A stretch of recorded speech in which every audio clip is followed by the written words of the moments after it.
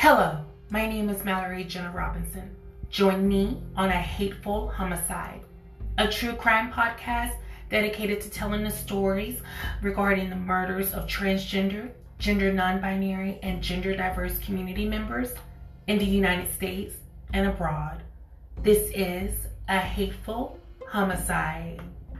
911, what's your emergency? Yeah. A transgender woman has been shot and killed in North Baltimore. Alpha? In the U.S., trans women of color have a life expectancy of just 35 years.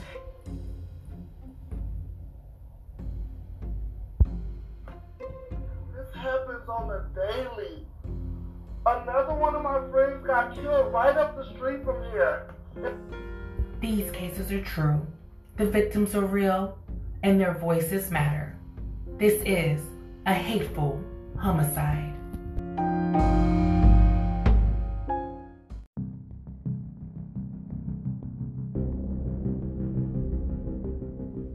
The murder of Natalia Smut Lopez, a senseless slaying in San Jose, Friday, April 23rd, 2021, San Jose, California.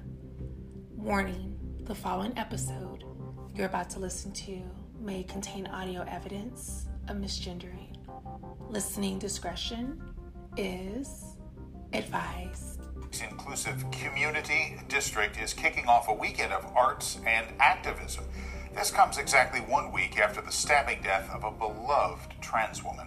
ABC 7 News reporter Amanda Del Castillo shows you how Natalia Smut Lopez is being memorialized. Every stroke, part of a story. And for those visiting the Community District in downtown San Jose, this newly unveiled mural tells one of LGBTQ culture, history, and for some, a level of heartache. Depicted in great detail, the face of 24-year-old Natalia Smut Lopez, a transgender woman who was fatally stabbed 1 week ago Friday. Natalia is definitely somebody that was really a coveted part of our community, really a gem in our community, and certainly within our trans people of color community here locally in the South Bay. Nathan Swoboda is the president of the Project More Foundation behind the artwork, an 864 square foot space touched by local queer artists and community members. This is a visual representation that we respect, we honor, and we love all people, including those of our trans families. For Smut's family, having her memorialized is making a difference. To know that I can always just come down here and see my sister's face, and to know that everyone gets to relive her wonderful, bubbly self. Vanessa Singh says her sister's passion and vibrancy was contagious, sure to be the topic of conversation as the district kicks off a weekend of art and activism. We have people in our community that are victims of violence, of senseless violence. Even in grief, Smut's friends and family sharing stories of the captivating drag artist who built a community in the South Bay. So if anyone can embody that or get any message, to love yourself and just to believe in who you truly know you are. In San Jose, I'm Amanda Del Castillo, ABC 7 News. It's Friday, April 23rd, 2021, in the city of San Jose, California. It would be the home where Afro-Latina, transgender female Natalia Smut Lopez would reside. And around 2:30 a.m. on that morning, her partner, 22-year-old cisgender Latino male Elijah Segura Cruz, called 911 stating that he had discovered his girlfriend badly stabbed. This would lead law enforcement out into the Milpitas home, the Hillview Crest Apartments. Part of the Project Room Key journey, Natalia Smut Lopez had just moved into her apartment several months prior to her hateful homicide when the 911 call rang out on that Friday morning at 2:30 a.m. Pacific Standard Time. This would lead the city of San Jose for the next several years seeking justice in her hateful homicide. This case, my audience, welcome back throughout our mid-season break. Thank you all so much as we get back into Season 4, Episode 8 of A Hateful Homicide, a Senseless Slaying in San Jose. Natalia Smut Lopez, an incredible Afro-Latina from the ancestry of Afro-Caribbean as well as Puerto Rico. This beautiful 24-year-old sister, granddaughter, and daughter and partner was abruptly murdered around 2 a.m. on Friday, April 23rd of 2021. The Project More, an incredible community, queer and trans community organization out in the South Bay area. Nathan Sorvortia, a good friend of hers, was really instrumental in leading the cause for justice for Natalia Smut Lopez, as well as her older sister, Vanessa C. Her paternal grandmother, Dorothy Lopez, would talk about how she loved her granddaughter. Born in December of 1996, Natalia had a life full of optimism, hope, and bubbliness. A renowned drag artist who was auditioning for RuPaul's Drag Race just several months prior to her hateful homicide. This not only left the transgender community, as well as the non-binary, intersex, and indigenous communities seeking justice, but also we talk about things such as income, race, and then the ability to navigate. Natalia Smut Lopez was no different than any other queer and trans person of color navigating in the state of California. At the time of her hateful homicide in April of 2021, this was a little over a year, 13 months after the COVID pandemic, Natalia found herself not only unhoused, but also trying to seek employment. Because of the fact that the pandemic had caused the state of quarantining and businesses to be closed, Natalia, again, a world-renowned, or at least Northern California and aspirations of world-renownedness, drag artist, had to cease her employment status of being a drag artist. She did do some local performances online via Zoom, but it wasn't enough to pay the bills. And one of the things that Natalia was working towards was, again, auditioning for the upcoming season for RuPaul's Drag Race. As we go through this case, my audience, we are going to talk about the history of the drag culture.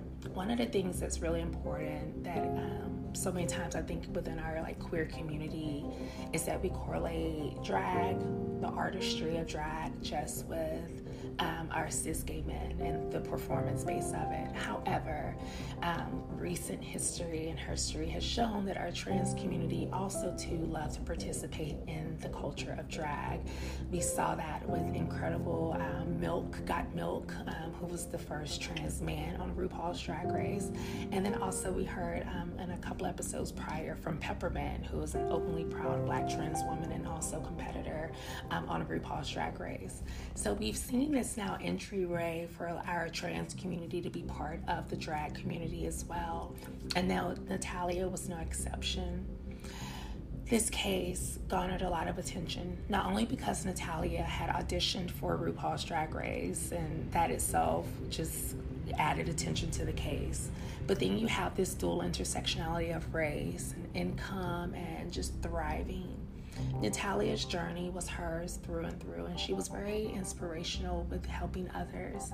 Described as bubbly and outgoing and energetic, she had a really full passion of life. Around the beginning of 2021, around New Year's Day to be exact, Natalia met 22-year-old cisgender Latino male Elijah Sagaro Cruz. The two had met at a New Year's party and seemed to instantly click. Around that same time, Natalia was getting ready to move into her apartment over in the Milpitas, San Jose area, which included the Southern Bay area. These apartments, again, were based on income and also your status in terms of how you identified. So it was very specific for Natalia's truth.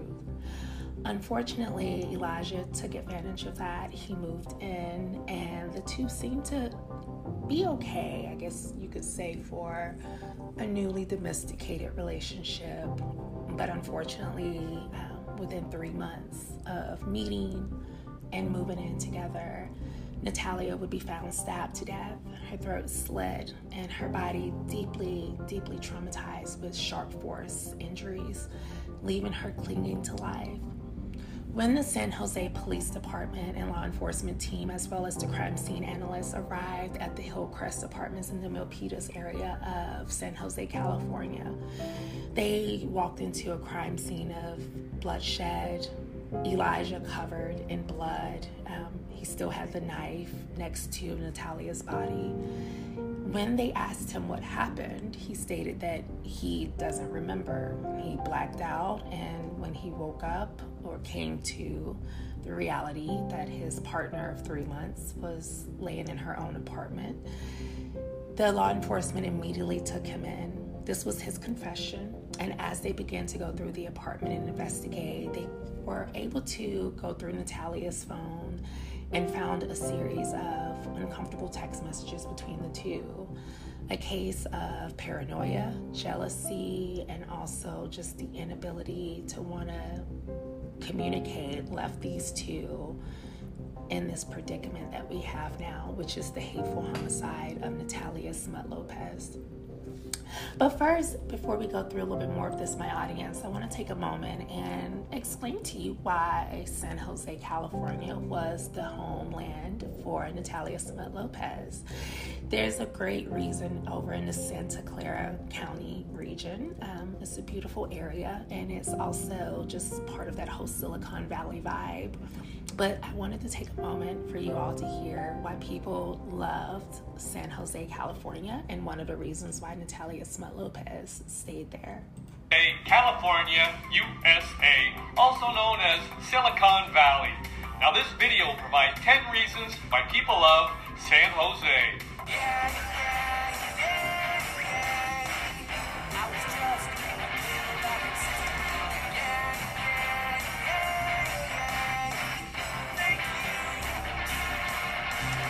Welcome back to my channel and welcome to San Jose, California, USA. Population around 1 million. Now just for context, we have a map here. We have circled San Jose. San Jose is 1 hour from San Francisco. Now this video will provide 10 reasons why people love San Jose. People love San Jose because of Municipal Rose Garden.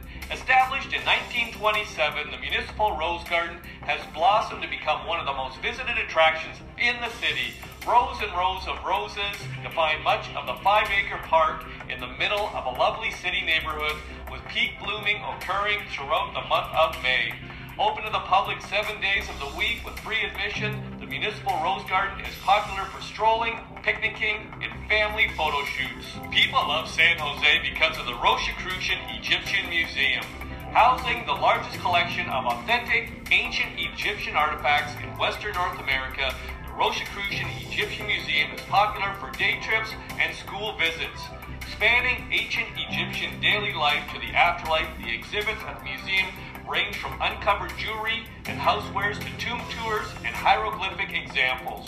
New at the museum, the Alchemy exhibit is the first of its kind in the United States and features a full-size alchemy lab reproduction. People love San Jose because of the downtown. The largest Bay Area city and third largest city in California, the downtown district of San Jose is always buzzing with activity, blending modern cultural appeal with historic architecture. Downtown San Jose is filled with sidewalk cafes, boutique storefronts, and community institutions, including the Tech Interactive and the San Jose Museum of Art. People love San Jose because of Santana Row. A bustling mix of shopping, dining, and foot traffic, San Jose Row is a premier commercial and entertainment district within the Mediterranean outdoor shopping plaza. Name brand stores like Kate Spade and Gucci line the pedestrian walkways of Santana Row, next to well-reviewed restaurants purveying everything from fine dining Italian to casual street tacos. A great center space within Santana Row, Santana Park is a manicured green space with a local ice cream shop nearby. People love San Jose because of the Plaza de Cesar Chavez. The center attraction of downtown San Jose is Plaza de Cesar Chavez, also known as Cesar Chavez Park. Spanning 2 colorful acres amid concrete surroundings, the park is a popular place to hang out with shade-producing trees, park benches, and a general hum of activity. Another reason Cesar Chavez Park is so popular is its proximity to downtown museums. People love San Jose because of the Winchester Mystery House. The Winchester Mystery House was the past residence of Sarah Winchester, widow of William Winchester, and heiress to the massive Winchester fortune from the production of the Winchester repeating rifle, also known as the gun that won the West. What makes this popular tourist attraction so mysterious is the renovation choices made by Sarah Winchester. Local lore attributes the false stairs, misleading doors, and 160 different rooms as a measure to evade paranormal spirits stemming from her family's past.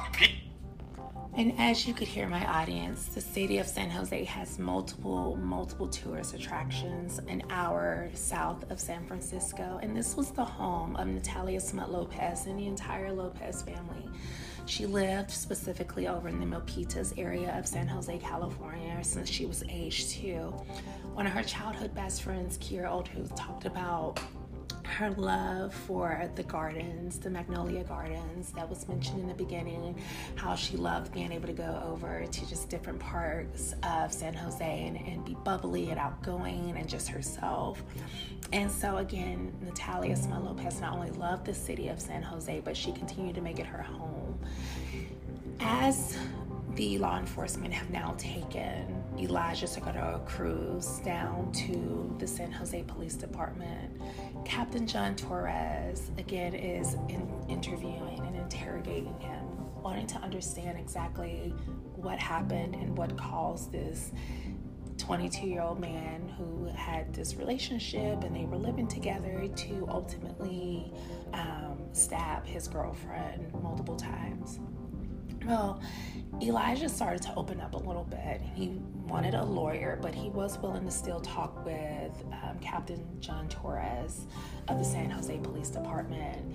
And he mentioned that, like as you could hear in the video at the very end, about the sense of paranormal activity. He started to feel like that these spirits, that these kind of unknown paranormal beings were calling out to him. As Captain John Torres is listening to Elijah Segura Cruz rationalize what happened in regards to the hateful homicide of his girlfriend, 24-year-old Afro-Latina transgender woman Natalia Smut Lopez, you know, he felt like that Elijah was trying to create a self-defense, almost kind of mental health moment, insanity defense. And so as he was making note of this, he started to ask these very probing and prodding questions, my audience. He wanted to know exactly, like, when did the events take place? Was there any kind of triggering event prior to that? This was a Friday morning, like early Friday morning, 2 o'clock in the morning, 2:30 a.m. So this very precipitating factor of what led him to just do what he did. Elijah stated that the two had a disagreement, and like in a lot of relationships, certainly we all have been there, but I think the biggest piece for them, especially in the middle of the pandemic, and the apartments that Natalia was in was income-based, and they had these certain guidelines that you had to adhere to, and so that became a source of contention between the pair, where Natalia, of course, wanted to keep the relationship going, but the reality was that due to the apartments that she was in, because they were part of this Project Room Key, which came with federal and state housing guidelines, it was becoming a little difficult for the two to remain living together without ultimately either Natalia getting called by the Project Room Key social worker and or even just getting put out of the housing. And because Natalia, who was already navigating the pandemic and then also just trying to keep work as well as trying to figure out a new normal, since she's not able to perform in the clubs and stuff with the pandemic, she knew that this apartment and this housing was very pivotal for her own safe space and her own well-being. So she was very adamant with Elijah that he was going to have to find a new place to stay. This left Elijah upset. A good friend of Elijah's by the name of Antonio Santos talked about the fact that around the summer of 2020, just a few months into the pandemic, that Elijah had started to abuse crystal meth. And prior to him even getting into a relationship with Natalia, that he was using meth really hard. He worked a little bit in construction here and there, but ultimately he was not able to maintain a job and or housing because of his addiction to crystal meth. So by New Year's of 2021, when he met Natalia, he was still kind of in the midst of clean and still using, but wanting to, I guess, get out of that behavior.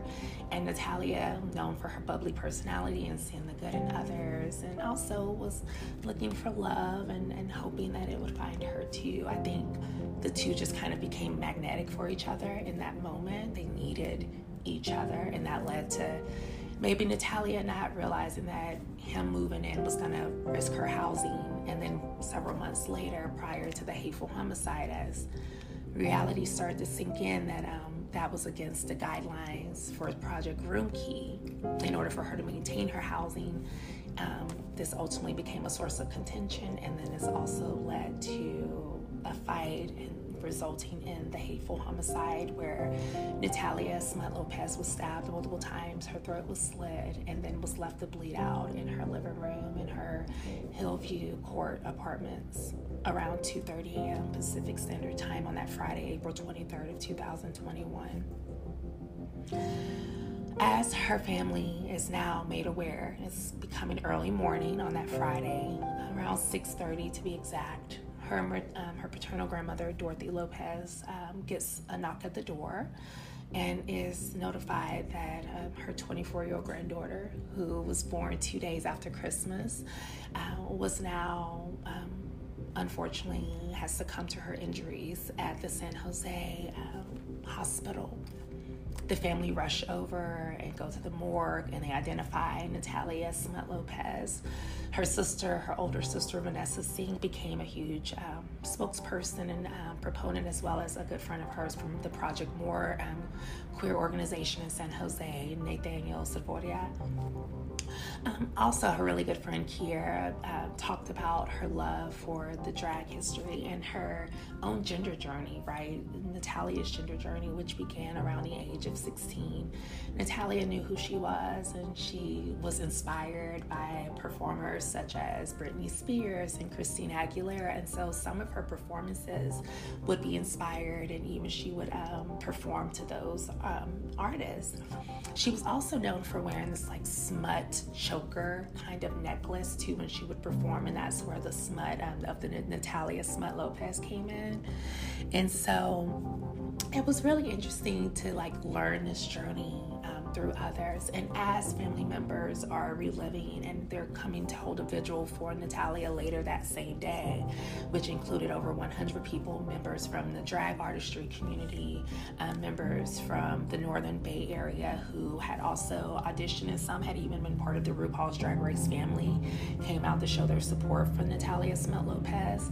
She was really met with a lot of love from her Black and Latin community, being Afro-Latina and Afro-Latinx, so she was really met with a lot of love and support in the San Jose area and beyond. As this is going on, Elijah Sakadaro Cruz's attorney arrives, and Maria Chavez has a really conversation, a deep conversation with her client. He ultimately ceases the interview with Captain John Torres when she arrives, and based on later testimony, she talks about how he did, basically say that it was like a drug-induced, fuel-raged response from when Natalia, who wanted her relationship to work with Elijah but needed to also maintain her housing, this became a really just source of contention, and he ultimately snapped. This was no excuse, but one of the things that his attorney, Maria Chavez, argued was this first degree or second degree? Did he intentionally plan to murder his girlfriend of 3 months, or was this something where he simply snapped? as she was communicating with him, she was picking up on the fact that this probably was going to be a second-degree murder case, according to her intake with him, because of the fact that he did call 911. He did call law enforcement as soon as he committed the hateful homicide of his girlfriend. So there was that to support that if it was premeditated and all those things that he would have tried to conceal and cover up, and even at the very least hide her body, as we heard in season 4, episode 6, with our incredible trans Eastern European woman who was murdered in 2019. And so all of these things we know are very evident and prevalent in our communities. And unfortunately, Captain John Torres was not here for it. He didn't care what they ultimately argued for second degree. He wanted to make sure that this individual, Elijah Zagarro Cruz, was going to be charged with deliberate first degree murder. He did not believe that Elijah had decided to take some crystal meth and got into an argument with his girlfriend, and because she was going to put him out so she could secure her own housing and maintain her own housing, that he just snapped.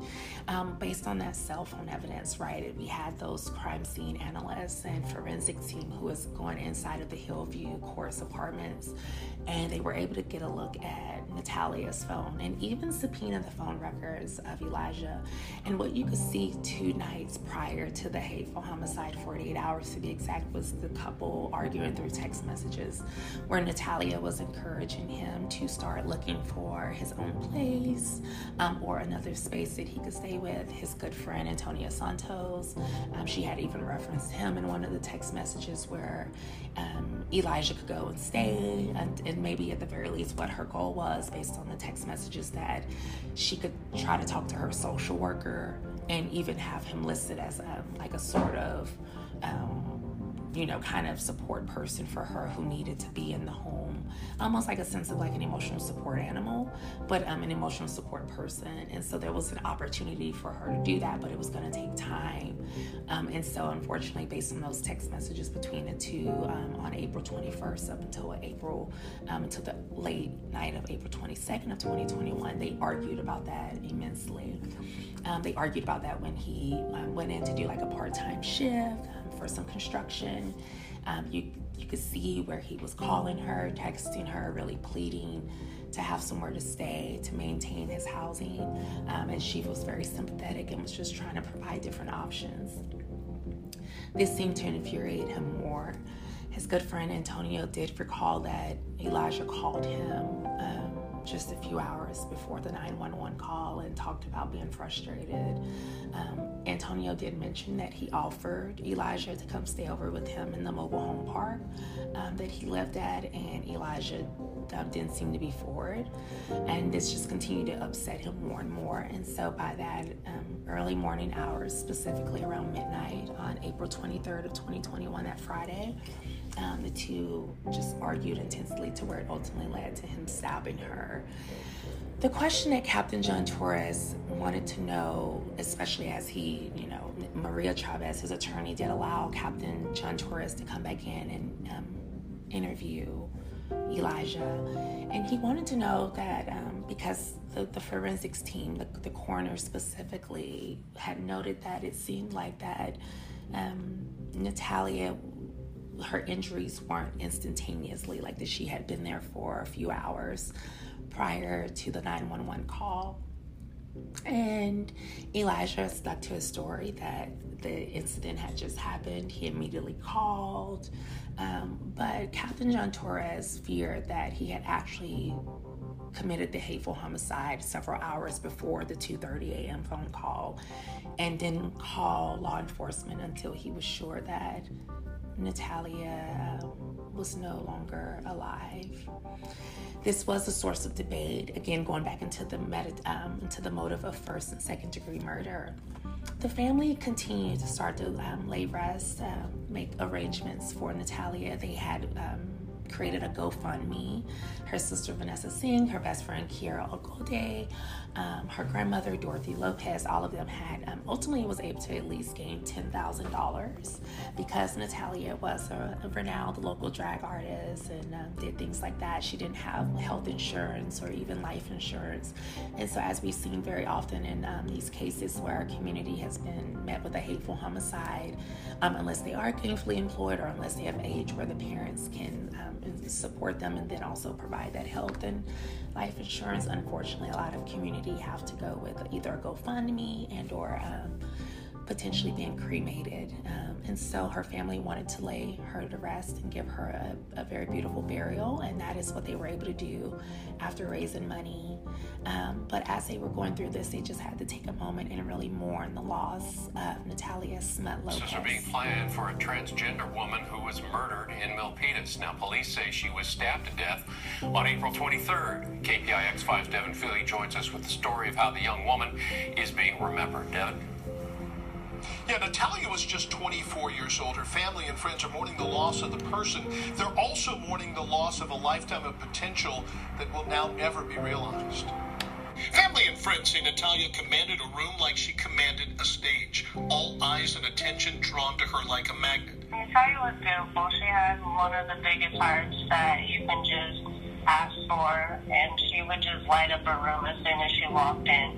Vanessa Singh, Natalia's older sister, says she was a natural-born performer who earned a living as a dancer and drag queen. My sister loved to perform, so if anywhere she could get on a stage and drag it out and rock it out, she would be there. But as proud as Natalia's friends and family are of how she lived, they are equally haunted by how she died. Stabbed to death at the Hillview apartment complex in Milpitas, allegedly by her boyfriend Elijah Cruz Segura. It hurts. I'm outraged. I'm disappointed. It makes me want to work harder, but there's always this sense of trauma. Sarah Fernando says the trans community is disproportionately affected by violence, sometimes by strangers and sometimes, apparently in Natalia's case, by intimate partners. The pain and loss is the same, she says, like a curtain falling on a stage, when there is still so much of the story left to be told. For Natalia, she was loved and cherished by this community because there's something about her spirit and her willingness to be authentic individual that really shined. So, Devin, do we know the status of the victim's boyfriend, the alleged killer? Yeah, according to Milpitas police, he actually called 911 and reported this crime and his involvement in it, asking for help. He was arrested and arraigned last week and remains in custody. He does. All right. Devin Feely and Milpitas, thanks so much. Funerals.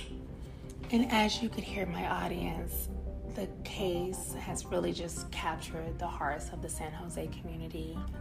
Natalia was beloved and adored, and as you can hear from trans activist Sarah Fernando, she was really determined to be the best that she could be. She was determined to live her best life, and that's what she did. She did that throughout her entire journey. She was proud of herself. Again, born in December 27th of 1996. She was inspirational. She was feisty and bubbly, around 5'8". The beautiful, tall, and just bubbly Natalia really allowed herself to just be authentic. She hadn't really undergone a lot of gender affirming surgeries, which was part of her truth, right? She loved her body as it was for herself, but she always inspired to hopefully someday go through the process of being herself. And unfortunately, that never came to be. Natalia, who was just really inspirational in the sense that she worked with youth, especially trans youth and transitional age youth. She would go back and perform, provide different drag course classes at different Pride events. She would do makeup for our community, even cis community too, cis women, cisgender women would find themselves like wanting Natalia to like do their makeup and just make them feel even more beautiful. She was really great on stage, like I said, performing to artists such as Christina Aguilera and Britney Spears. And all of this just continued to make her popular and lovable. And it also allowed her to be truly herself in a space where drag became a source of an outlet for her, because she did grow up, in a single family household, and she was navigating life as a San Jose resident. She found herself very often in spaces where sometimes she wasn't affirmed, and through her own sense of self-discovery and her own journey, she began to get into the artistry and love of drag. She loved the culture. One of her favorite films that inspired her and just the confidence that was quoted was Paris is Burning, which came out in 1990, and it was a film really highlighting the New York queer and trans community, especially in the form of drag artistry. Seeing those incredible, inspiring women, even as in the late 80s and early 90s, led Natalia to be even more empowered in her own truth in San Jose, California. So by the age of 16 in 2013, when she really began her truth, and this is going to be 8 years prior to her hateful homicide, Natalia was really bodacious and just in her truth. She had these vibrant hair colors that she would wear, especially when it came to highlighting the respect of her LGBTQIA plus community. She would wear rainbow color hair, she would do rainbow color eyeshadow, any way to show her pride through and through. Natalia would do it. And all of this came from her love of the drag culture and the fact that it really gave her a sense of confidence in expressing herself, and even an outlet for things that she went through, such as bullying and name calling. Of course, even though she had a very loving and affirming family, not everyone in San Jose, the Milpitas area, was supportive and affirming. And we have to remember, to my audience, as especially for trans-identified women, the physical structures can be very different. And so if you don't necessarily look a certain way, right, these are things that can make you noticeable. And sometimes while that can be a good thing, it can also be a bad thing for those who don't necessarily affirm your truth. And unfortunately, that was some of Natalia's experience. Not all the time, but she definitely went through that. And that was part of her way of coping, was through the love of drag. I think what's interesting too, as we continue to go through this case, is that it's important to understand the culture of the drag history, because of the fact that this was her primary line of work. She was looking forward to auditioning. She had already started her casting reel for RuPaul's Drag Race for that, especially that 2022 season. This was going to be really, really important for her. So because of the fact that she was so inspired by RuPaul's Drag Race, I think it's important for us to take a moment to understand the history, her story, and the history of the drag culture, and why it was so important to Natalia Smut Lopez. Treasures, we are the queens from RuPaul's Drag Race All-Stars, and we are about to take you through a brief history of drag culture. Oh, fabulous! Men have been dressing in what's considered women's clothes, and vice versa, for probably as long as human beings have been wearing clothes. But where did the term drag originate?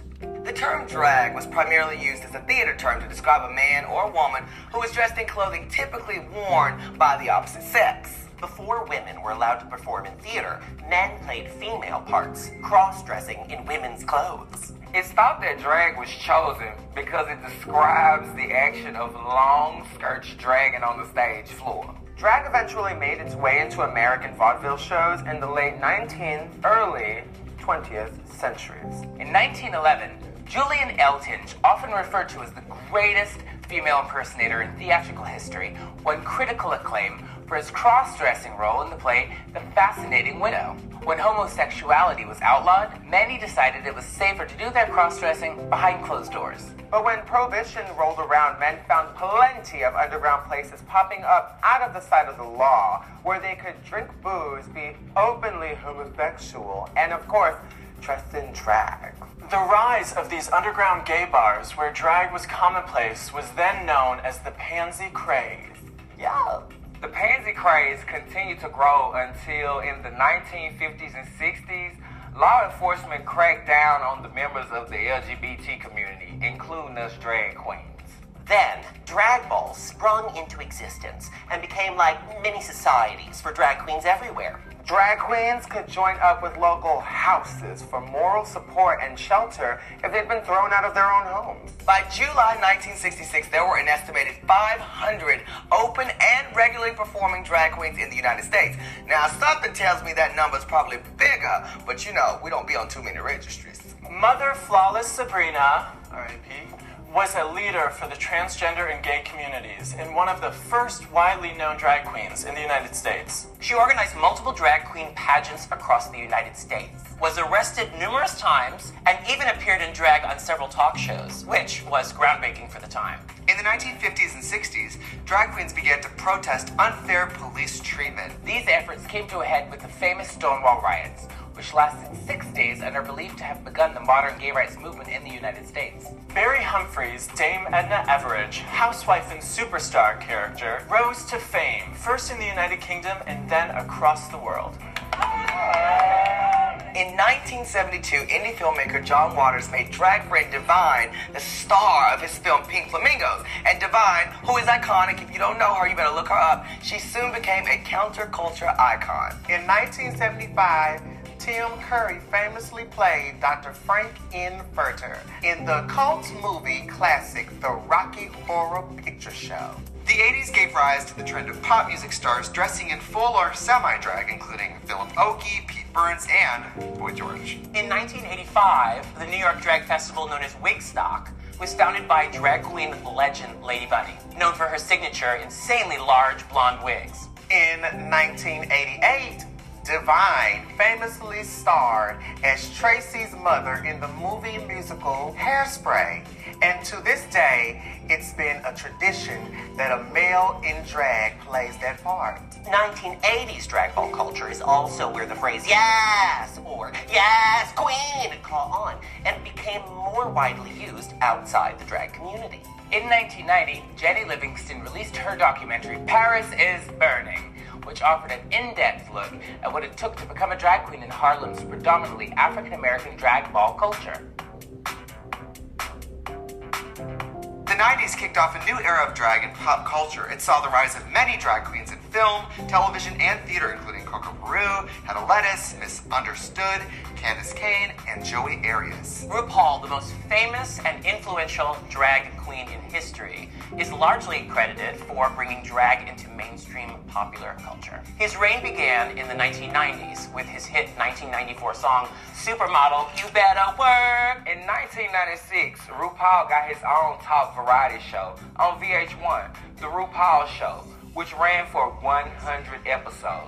RuPaul, the drag mother of all drag queens, paved the way for prominent drag in popular culture in the 2000s and beyond. Honey, if it wasn't for RuPaul, I wouldn't be here. RuPaul's Drag Race, created in 2009, I was very young then, now gives a national platform for up-and-coming drag queen performers everywhere to earn their spots as top influencers in the community. The show has taken home numerous awards, including not one but 2 Primetime Emmy Awards for Outstanding Host for a reality or reality competition program. How about that? And that's why we are here right now. See, now I hope you learned a thing or two about drag culture. And now that you got all that knowledge in your noggins, go forth and bring it into the world. So that is a little bit about the history, herstory, and theirstory of our drag culture, and one of the reasons why Natalia Smut Lopez, my audience, loved performing. As we prepare to conclude this case, I want to wrap up with the ultimate findings and the results of the hateful homicide from Natalia Smut Lopez. Elijah Tagaro Cruz was ultimately charged with second-degree murder, and he is still awaiting trial, which is scheduled to occur around October 2023. He pled not guilty to first-degree murder, and right now his attorney, Maria Chavez, is arguing second-degree due to mental defect and or disease. I will keep you all updated and apprised as this case continues, but ultimately we have his confession. We have the cell phone records proving that he and Natalia were arguing about the fact that he was going to be removed from the home. We have his best friend who stated that he had admitted to taking drugs and that he was angry and blacked out and was angry at Natalia. And all of this ultimately led to that vicious and attack and a senseless slaying in San Jose on that Friday morning of April 23rd, 2021, just around 2:30 a.m. when he placed that 911 call. Captain John Torres has reflected on this case, and he stated that it was one of the most heinous and vicious cases and crime scenes that he had walked into. To see a partner, and he's been into many crime scenes of intimate partner violence, but to see someone standing there covered in the victim's blood, as well as the weapon covered, and then just seeing the victim in the way that she was, still haunts him to this day. Captain John Torres talked about the fact that he too had a daughter that was near the age of Natalia Smut Lopez, and how it was very traumatic for him. And that since then, he has also encouraged other young women to stay safe and be mindful of intimate partners. So my audience, as we remember our beautiful Afro-Latina trans sister with this renowned, bubbly personality and connection to the drag community, I want to say, Natalia Smut Lopez, we remember you. Born December 27th, 1996, and resting on since April 23rd of 2021. We remember you yesterday, today, tomorrow, forever, and always. Thank you all so much, my audience, for tuning in to Season 4, Episode 8 of A Hateful Homicide, A Senseless Slaying in San Jose, the murder of Natalia Smut Lopez. My name is Mallory Jenna Robinson, your host. Thank you all for tuning back in after our 2-week mid-season break, and we will slowly but surely continue to wrap up this season as we have about 5 more episodes left. So please enjoy the rest of your day, and let's continue to remember our fallen community. And 2021, Natalia was the 16th person who was murdered simply due to their gender identity.